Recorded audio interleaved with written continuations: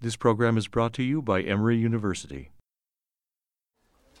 My wife looked at this slide and says that it looks as if I died in 1882.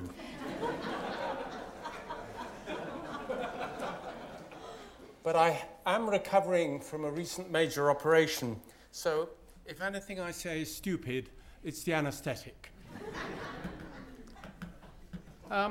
Bertrand Russell once wrote, "Whenever you happen to take your children to the zoo, you may observe in the eyes of the apes a strange sadness.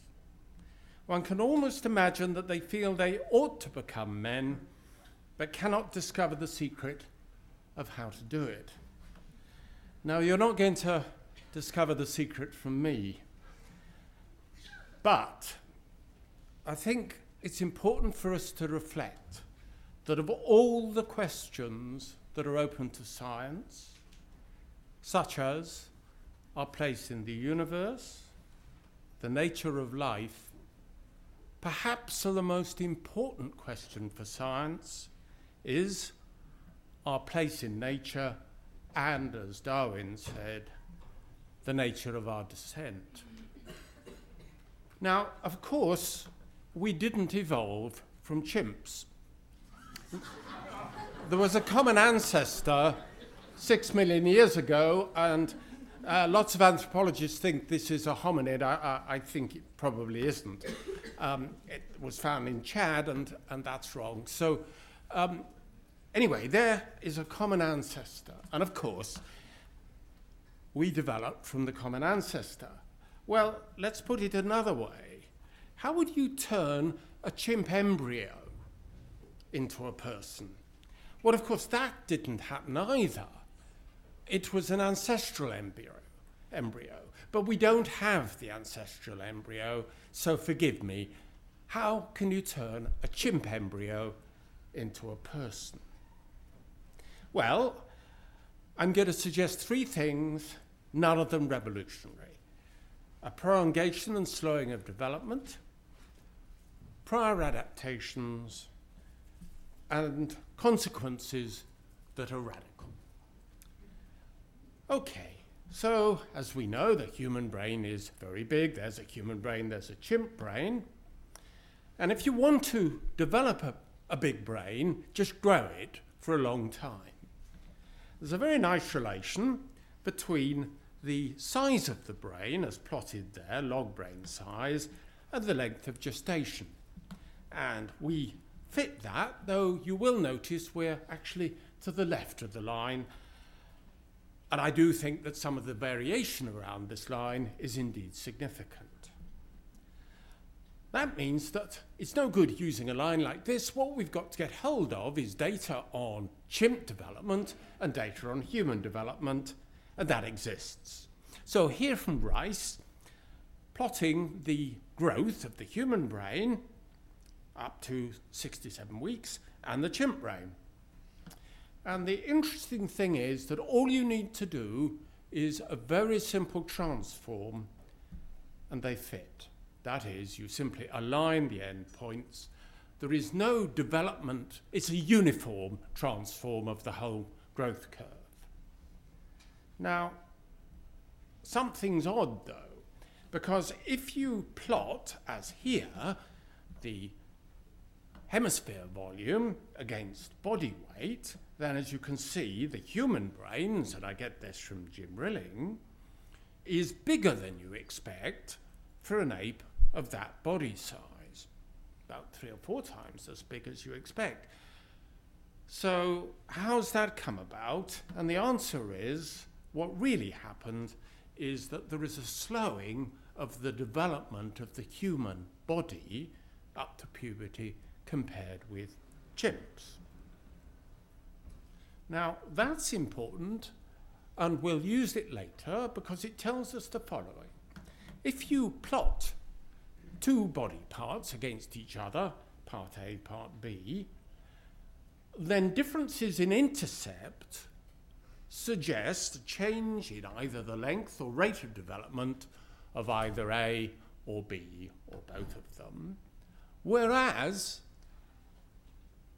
if you're on the same intercept, that suggests that it's a continuation of relative developmental trends of A and B. We'll come back to that. Now, what about radical consequences of a big brain? Well, let's try to estimate what it means to have a brain our size. Here what I've done is plotted the size of the brain in relation to part of the brainstem, which scales very much with body weight. And I've compared it with data for chimp, macaque, bush baby, and a non-primate, a little shrew. And you'll notice that the difference between the human and the chimp is, if anything, bigger than the difference between the chimp and the shrew. And yet nobody would think that a chimpanzee is just a big shrew. Now, I use this to say, don't neglect brain size, but of course I know that the chimp brain is not just a big shrew brain, it's got other changes, and we'll consider those as well. But don't neglect the fact that the difference, as seen this way, between the human brain and the chimp brain is, if anything, bigger than that between a chimpanzee and a shrew. Now, there's a second consequence which I like, and I plotted some time ago the following. So this is showing you the increase in the human brain during development, including in green the times at which different primates are born, other primates. And if you work out what proportion of adult brain size the brain is in a chimp at birth or a macaque monkey at birth, it's roughly 50%. That means, for us, roughly 700 grams, and we don't reach that till 32 weeks after birth.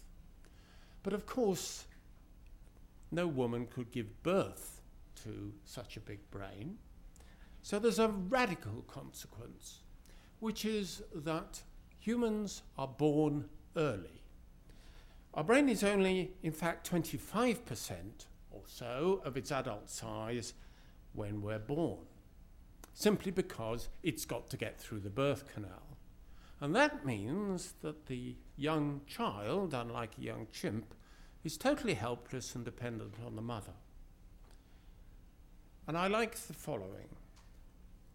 That means that there are limits to such a mother going out gathering food, and it suggests an economy in which you have at least a temporary home base in the way that, say, dogs do, and which some go out and come back and provision those that stay. And that is the economy of a beehive, and bees communicate, having gone out to find food, the direction in which food is to be found, whereas, of course, what we do is we point. Now, this is a just so story, but I like it, because what you need is a selection pressure to communicate. Where did that selection pressure come from? Now, I've no idea, but this is one just so story. Okay, so the brain's big, but as Jim said, is it just a ballooned up version? No. Let's look at prefrontal cortex. Now, if you measure that, as Brodmann did, on the basis of the look of the cell layers, the cytoarchitecture, it's 28% of the neocortical size in the human brain and only 17% in a chimp brain. Now, recently, Semendeferi claimed otherwise, but she was just measuring an anterior strip from the precentral sulcus, and that includes that purple area, which cytoarchitectonically is what's called dysgranular. It's not granular. The fourth layer is not continuous in the way that it is in prefrontal cortex. Therefore, I think that Brodmann's data are probably correct. Now, if you look at the development of different areas of the brain in people, you find the following. With age, the area that grows most proportionately is, as shown in red, the prefrontal cortex. And if you take people from the age of 12 to 20, as Toro and co did, then the area that gets bigger and more folded, which brings back what Jim said, the bigger the brain, is the prefrontal cortex. Now, we don't have developments of the chimp prefrontal cortex. We don't have the data. So we have to go back to plots like this. And you remember I said that if humans here differ in the intercept, it suggests that there's been some change in the relative rates or development. But you'll notice that if you plot Brodmann's data like this, the chimp also doesn't lie on the line. Whereas if you were to put the line through the chimp, but there's only one chimp here, then the human wouldn't deviate much. Now, of course, that's a cheat. So what we now need is data for apes. And luckily, we've got it from Semendeferi for the frontal pole, which in Brodmann's system is area 10. And she measured that in apes. And this is her plot on a log-log plot. And as you can see, area 10 in the human brain is just as you would expect for an ape with a brain our size. Okay, so what are the consequences of that? Well, first of all, the size of something really does matter. If you look at the body map in the brain, in the sensory area or the motor area, as you know, the size of the representation is not related to the size of the part of the body, it's related to the importance, the complexity of working that part. So if we take the temporal lobe, which Jim told us was expanded, let's take the eye. Well, the human eye is a bit bigger than a chimp eye, and I'm sure Todd will know what the answer is, but it's not desperately much bigger.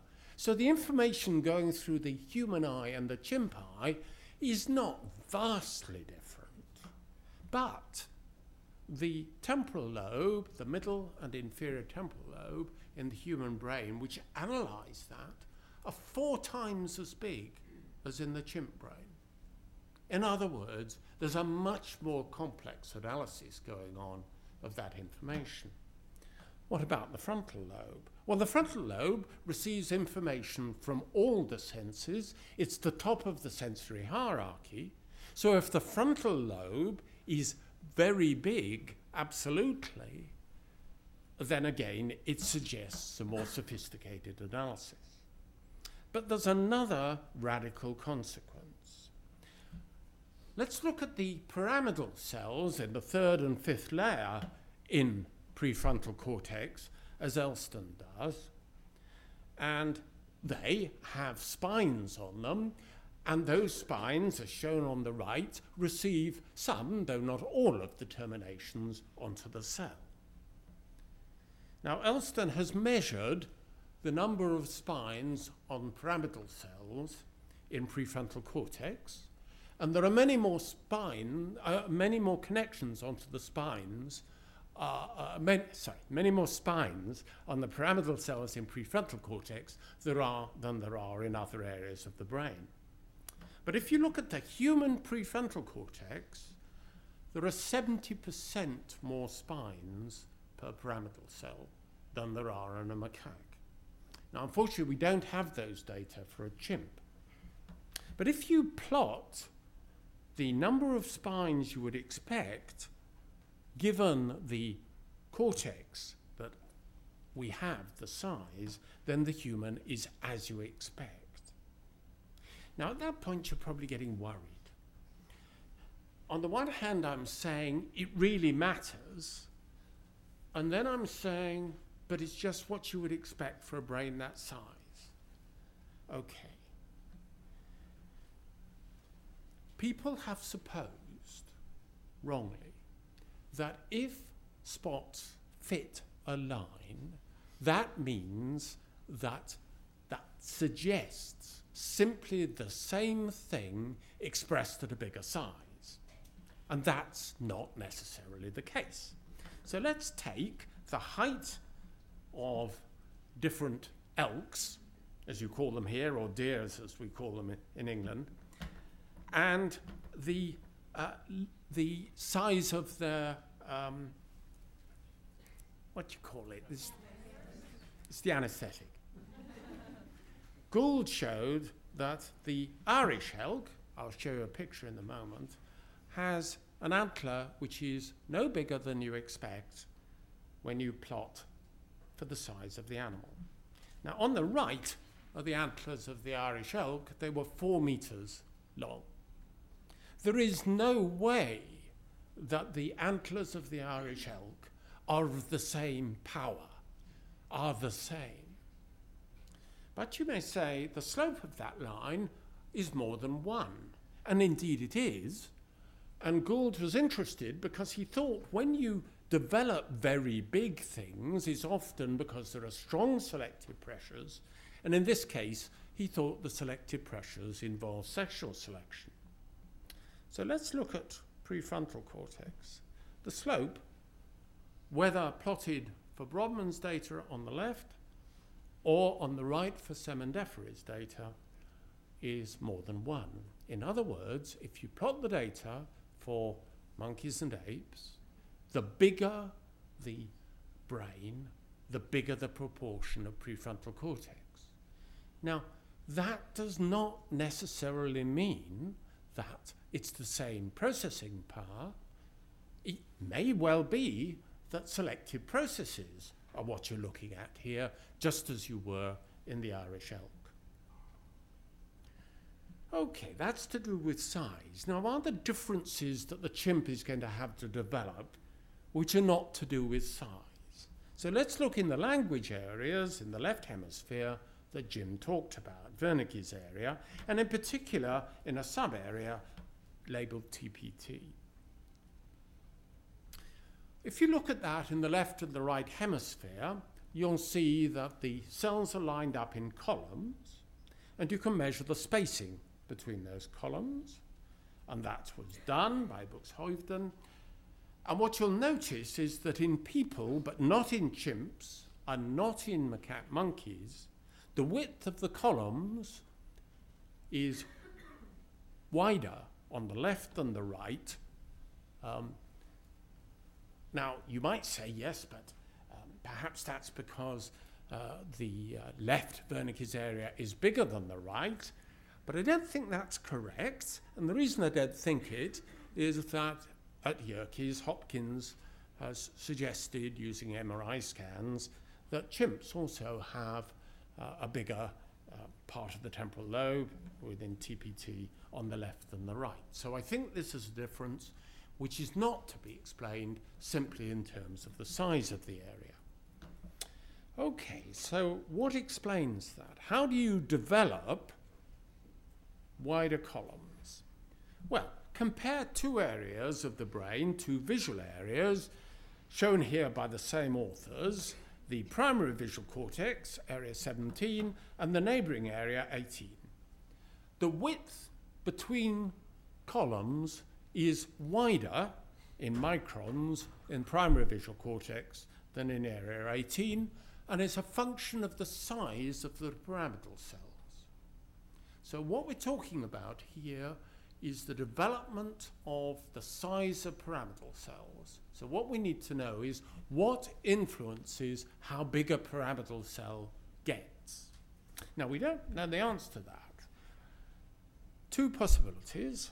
We could look in neonates and see whether they're bigger on the left than the right. Well, that's not been done, but we do know that if you look at the cytoarchitecture, the cell density in Broca's area 44 and Broca's area 45 in human newborns, then there's a difference between the left and the right. But we also know from Amunds that with postnatal development and thus experience, that difference gets greater.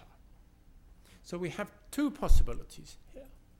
One, a difference which is due to the rates which are determined by gene expression, by controlling genes.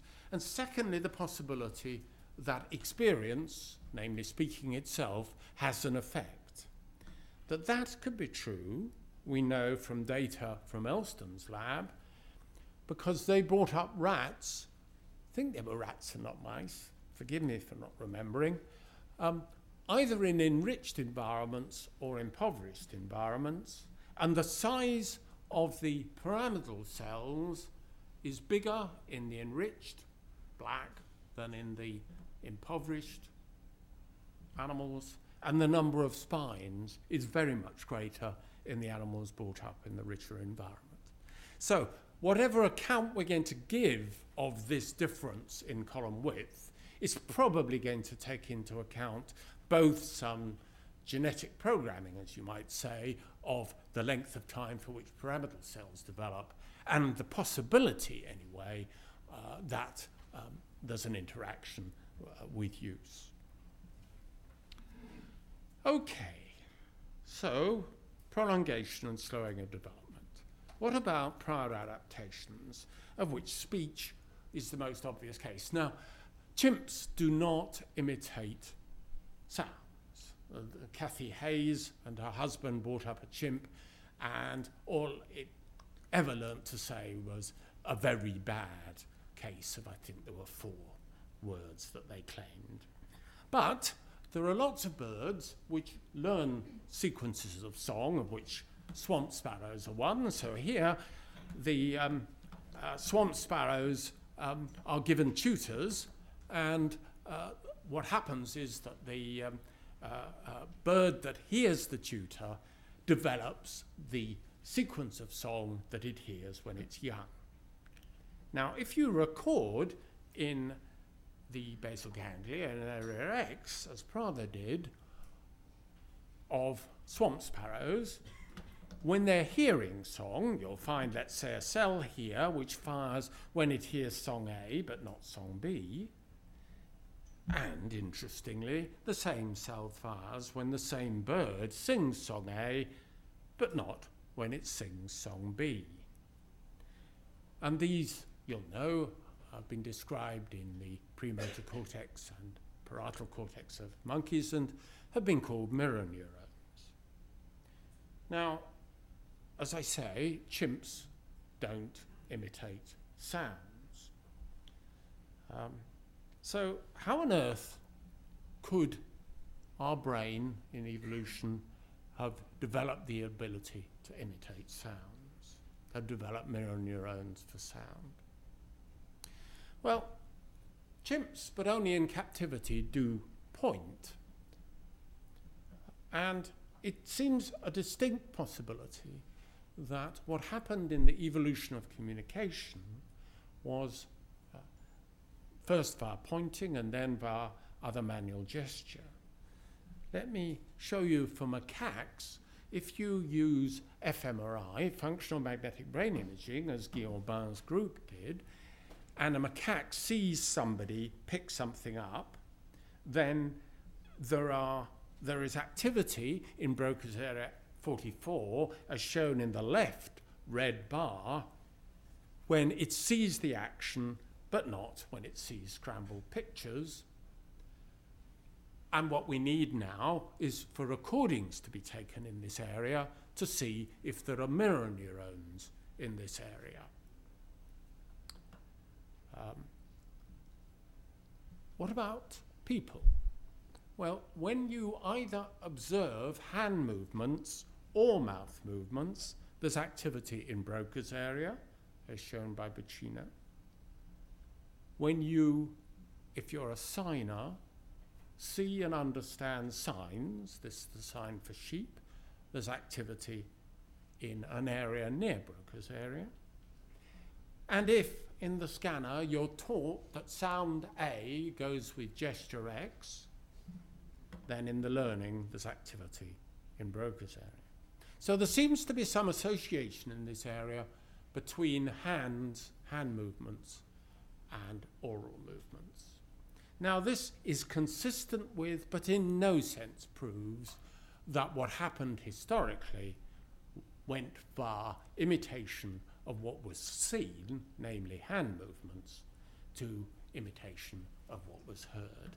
It's another just so story. What about reflection on mental states? A member of the audience talked about that in a question for the first speaker. Now, chimps, when shown themselves in mirrors, will take off paint that's been put on them that they can't see and can't feel. It was put on them when they were anaesthetised. And Gallup, who developed the test, said that it showed that chimps recognise themselves. Now, as Povinelli has said, we don't have to draw that conclusion.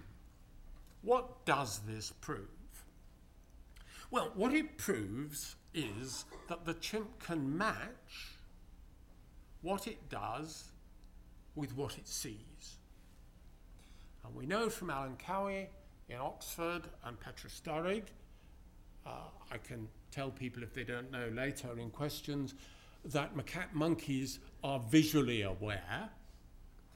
And there is, I think, no reason not to suppose, similarly, that chimps are not proprioceptively aware. It seems to me that this demonstration requires the chimp to be aware of what it's doing proprioceptively and to be able to match that to what it's aware of seeing.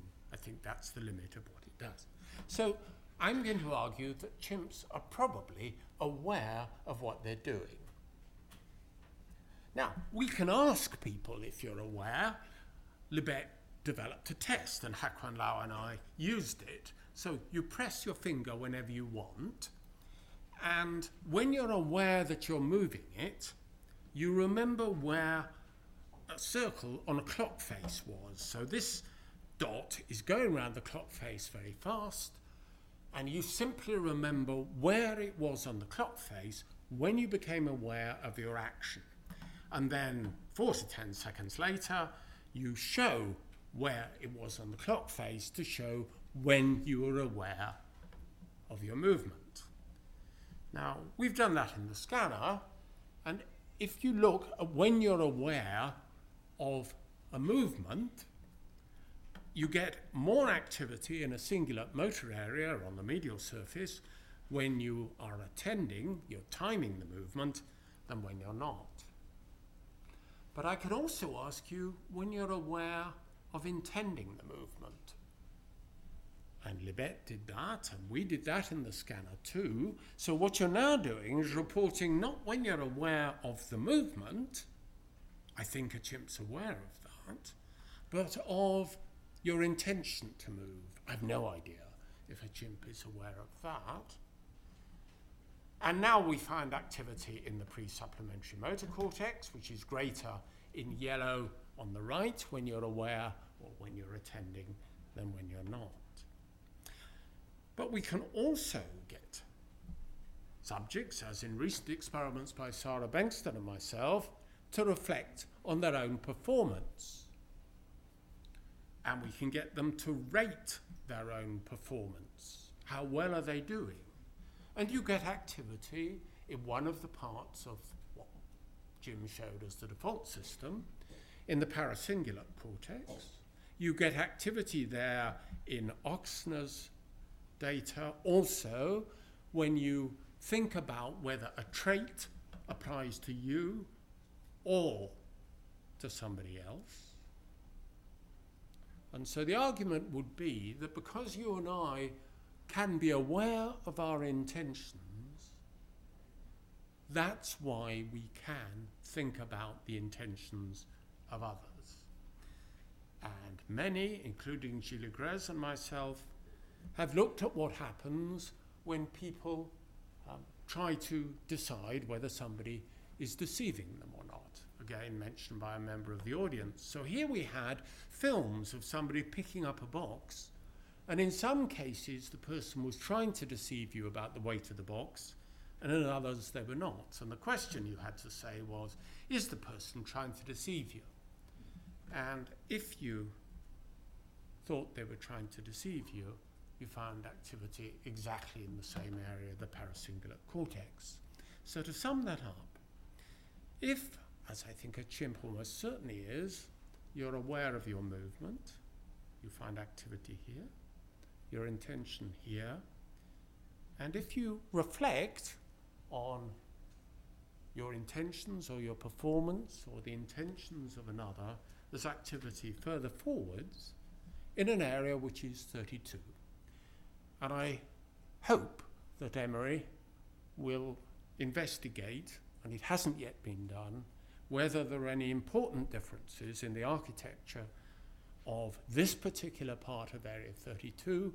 A macaque monkey does not have it. It has a ventral area 32. It's possible there are no differences, but I think it's a very important place to be looking. And I think if a chimp wants to know how to become a person, they should have a think about area 32. Finally and quickly, radical consequences. Now these are obvious, well rehearsed, and I'll go through them. We teach in a language. Okay, yes, so we teach in a language. Okay. So if you want to teach chimpanzee Sarah proportions, as Gillan did in Premack's lab, you've got to present Sarah with, let's say, half a cup of water, and then she's got to pick the disc which is half cut, as opposed to the one that's only got a quarter out. And you can teach Sarah to do this. Now, okay, there will be some who are not convinced by the data, but the claim is that Sarah can generalize to new cases. Yeah, but I don't teach children by showing them a half and getting them to pick a half and so on. You teach a child or a person what a 16th is, not by showing it a 16th, but by definition. A 16th is half of an eighth, or it's an eighth divided by 2. And you teach what x is not by showing all the possible things that could be x, but by definition. So, yes, you can teach a chimp. There are no attested cases in the wild of chimps teaching that are very convincing. But we teach, or can teach, not just by imitation, but by language. So, for example, if you set the test, whether in a verbal form at the top or a pictorial form at the bottom, where you have to pick whether a palm tree or a fir tree goes with a pyramid, you can do it, even if you've never been to Egypt.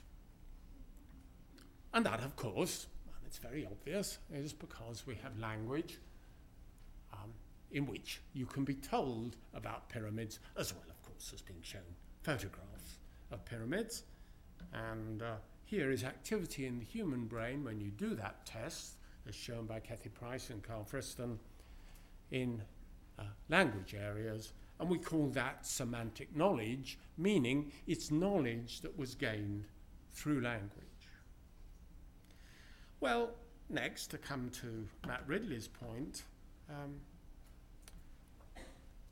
chimps do learn from each other. At Yerkes, a study was done, which I don't know if the person who did it is here. It was done in your lab. With Andy Whiten? Yeah. And so the question was, will chimps learn 2 different ways of dealing with something depending on what they're exposed to? And the answer is they do. But Andy Whiten pointed out in a review, there is almost no, though France may have counterexamples, almost no good example in the wild of a cumulative set of inventions by chimps. Now, as Matt pointed out, if you look in the history of hominids, we put up with a chopper for at least 2 million years, a hand axe for 1 million years. Now, 30,000 is quite wrong because you find these specialized toolkits earlier than that, and there will be people here who can tell me how early. Obviously, you know, our direct ancestors have been pushed back in time. Now, Matt was suggesting that the critical thing is exchange. We can't deny that that's possible. Perhaps we shouldn't be looking just for one thing.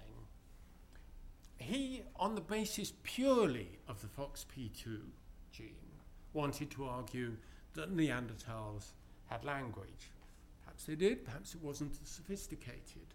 I simply don't think we can rule out, that's all, the possibility that one thing that was happening that favoured our own direct line as opposed to their competitors involved language, communication, and indeed that may be bound up in exchange. That, of course, is the traditional view. And, of course, now, you and I don't have to invent calculus because Newton and Leibniz did it for us, and we read the textbook. Now, the most controversial, those are not controversial, consequence is this. What does language do for our thought? Now, most of our thought happens without us being aware. I will not go into the evidence for that. But we can become aware of our thoughts, of the content of our thoughts, by hearing them with the phonological loop or the articulatory loop. And here also from Vigneault, Jim showed another picture from the meta-analysis of the areas of the human brain on the left from different studies, each study being a dot, that are active when we hear ourselves remembering, thinking, and so on. So what's the advantage of being able to hear yourself? Well, what about planning? What about, Russell said that a chimpanzee can't think about what it wants for breakfast tomorrow. Well, it could imagine cornflakes or a Weetabix packet. I mean, we don't know if chimps have visual imagery or not, but it's not impossible that they do. So they could do that, but you know, if a chimp wants to think about planning a battle, it's difficult to do it in visual imagery. Take this. This is a maze, and this is actually a maze that was used here in Yerkes. In Japan, Mushiaki and Tanji recorded in the brains of macaque monkeys while they were waiting to complete the last 3 moves of the maze. And while they're waiting, during the preparatory period, you can find cells that are active for each of those moves. They're color-coded here. And as you can see, for move 1, there's blue, for move 2, there's green, and for move 3, it's red. And you can find evidence of activity of independent cell subpopulations while the monkey, in this case monkey, is thinking about its next 3 moves. But of course the maze is there. It can look at it. But you and I can engage in mental trial and error. We can think about what happens tomorrow, the next day, and poor President Obama is trying to think about what to do about Afghanistan. Well, this is what Darwin did when he was trying to decide whether to marry or not. And he did marry, in particular because she could look after him in old age. So a chimp could think about, in visual imagery, what it's like in 50 years' time and so on, but it's a bit difficult. Whereas it's very much easier if you can be aware and of the various possibilities, either silently in your head or here, writing it down. So how can you turn a chimpanzee into a person? Those are the suggestions. Rather prosaic, but somehow or other, though it wasn't done that way, it was done. The question's no different from how you turn a shrew into a chimp. We have been supposing that a chimp wants to turn into a person, and it's possible that a chimp would take one look at Afghanistan and decide to turn down the offer. Thank you. The preceding program is copyrighted by Emory University.